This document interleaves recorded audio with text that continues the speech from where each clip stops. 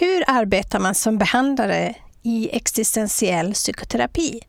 Hur blir det med filosofin, humanismen och fenomenologins metod? Och det här med terapeutens verktyg i praktiken. Hur hjälper man klienten till ett gott liv?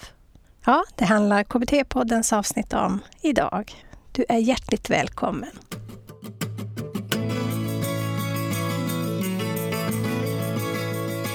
Välkommen till KBT-podden. Jag heter Lena Olsson Lalor och det här är avsnitt 245. Idag är det 23 oktober 2022 när jag spelar in det här introt och jag har träffat Elisabeth Serander. Elisabeth är legitimerad psykoterapeut med existentiell psykoterapeutisk inriktning, handledare och lärare i psykoterapi, föreläsare, utbildare och författare.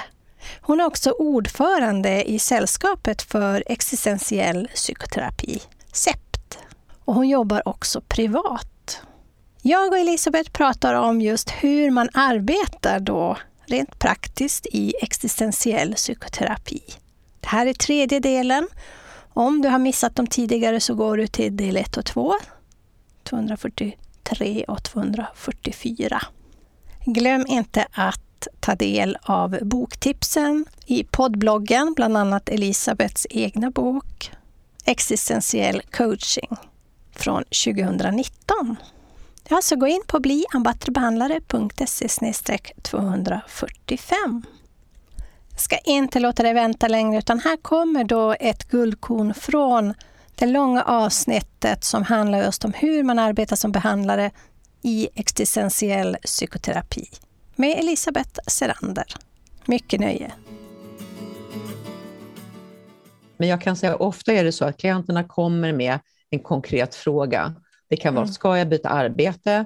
Ska jag avsluta min relation? Ja, vad det kan vara, någonting konkret. Och sen när man har utforskat den här frågan så kan det visa sig att det handlar om helt andra saker. När man väl har börjat förstå det här med värderingarna, med liksom börja få tag på sina känslor, begriper dem bättre, när de har blivit lyssnade på, fått lite input ifrån mig, då har det rört på sig så pass att den här inledande frågan kanske inte alls är intressant. Kanske inte alls handlar om att de ska skilja sig eller byta jobb, utan det handlar om helt andra saker. Och det tar jag ju upp med alla dem, att den här inledande frågan, vilken relevans har den idag för dig eller just nu?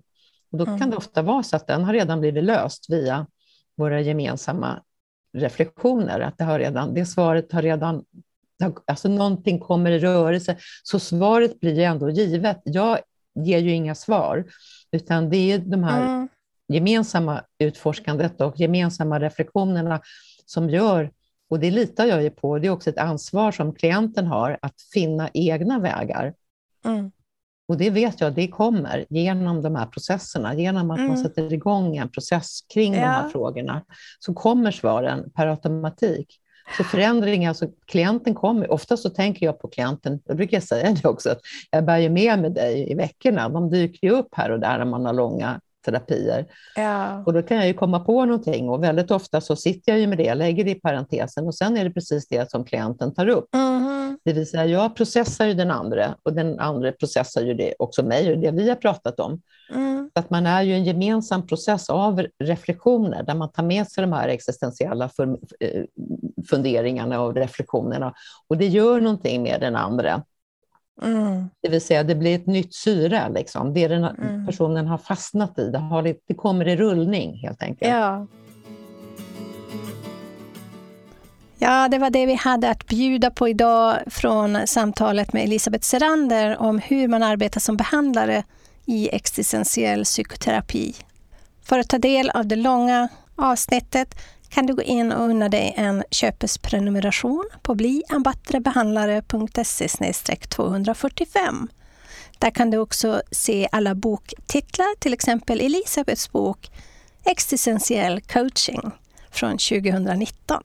I det långa avsnittet går vi in på just det här då med olika sätten att arbeta i existentiell psykoterapi.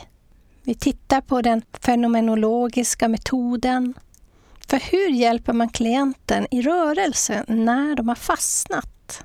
Och vad behövs i den här samtalsserien tillsammans med klienten för att hjälpa dem till det här goda livet, att ta ansvar för det så de får sin frihet att leva?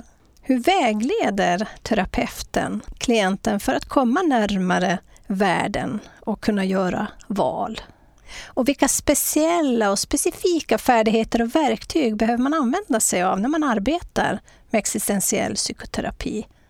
Vi går också in på vad skillnaden är mellan att finnas till och att existera.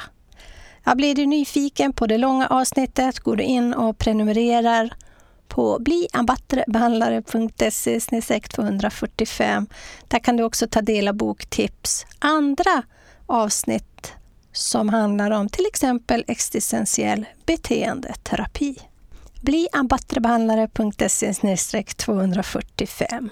Du kan följa oss på Instagram och Fejan också. Bli en bättre behandlare. Där lägger vi upp fler guldkorn från de olika avsnitten.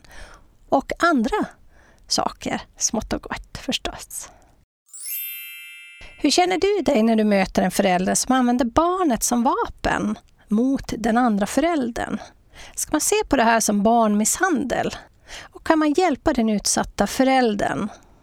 I nästa avsnitt går vi in på vad föräldraalienation är och hur man kan identifiera det. Så jag hoppas att du har möjlighet att lyssna in då.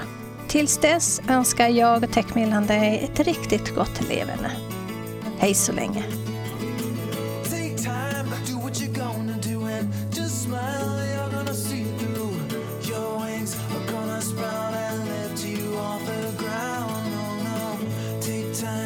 What you gonna do? Just smile. You're gonna see it through. Your wings are gonna sprout and you will learn to fly.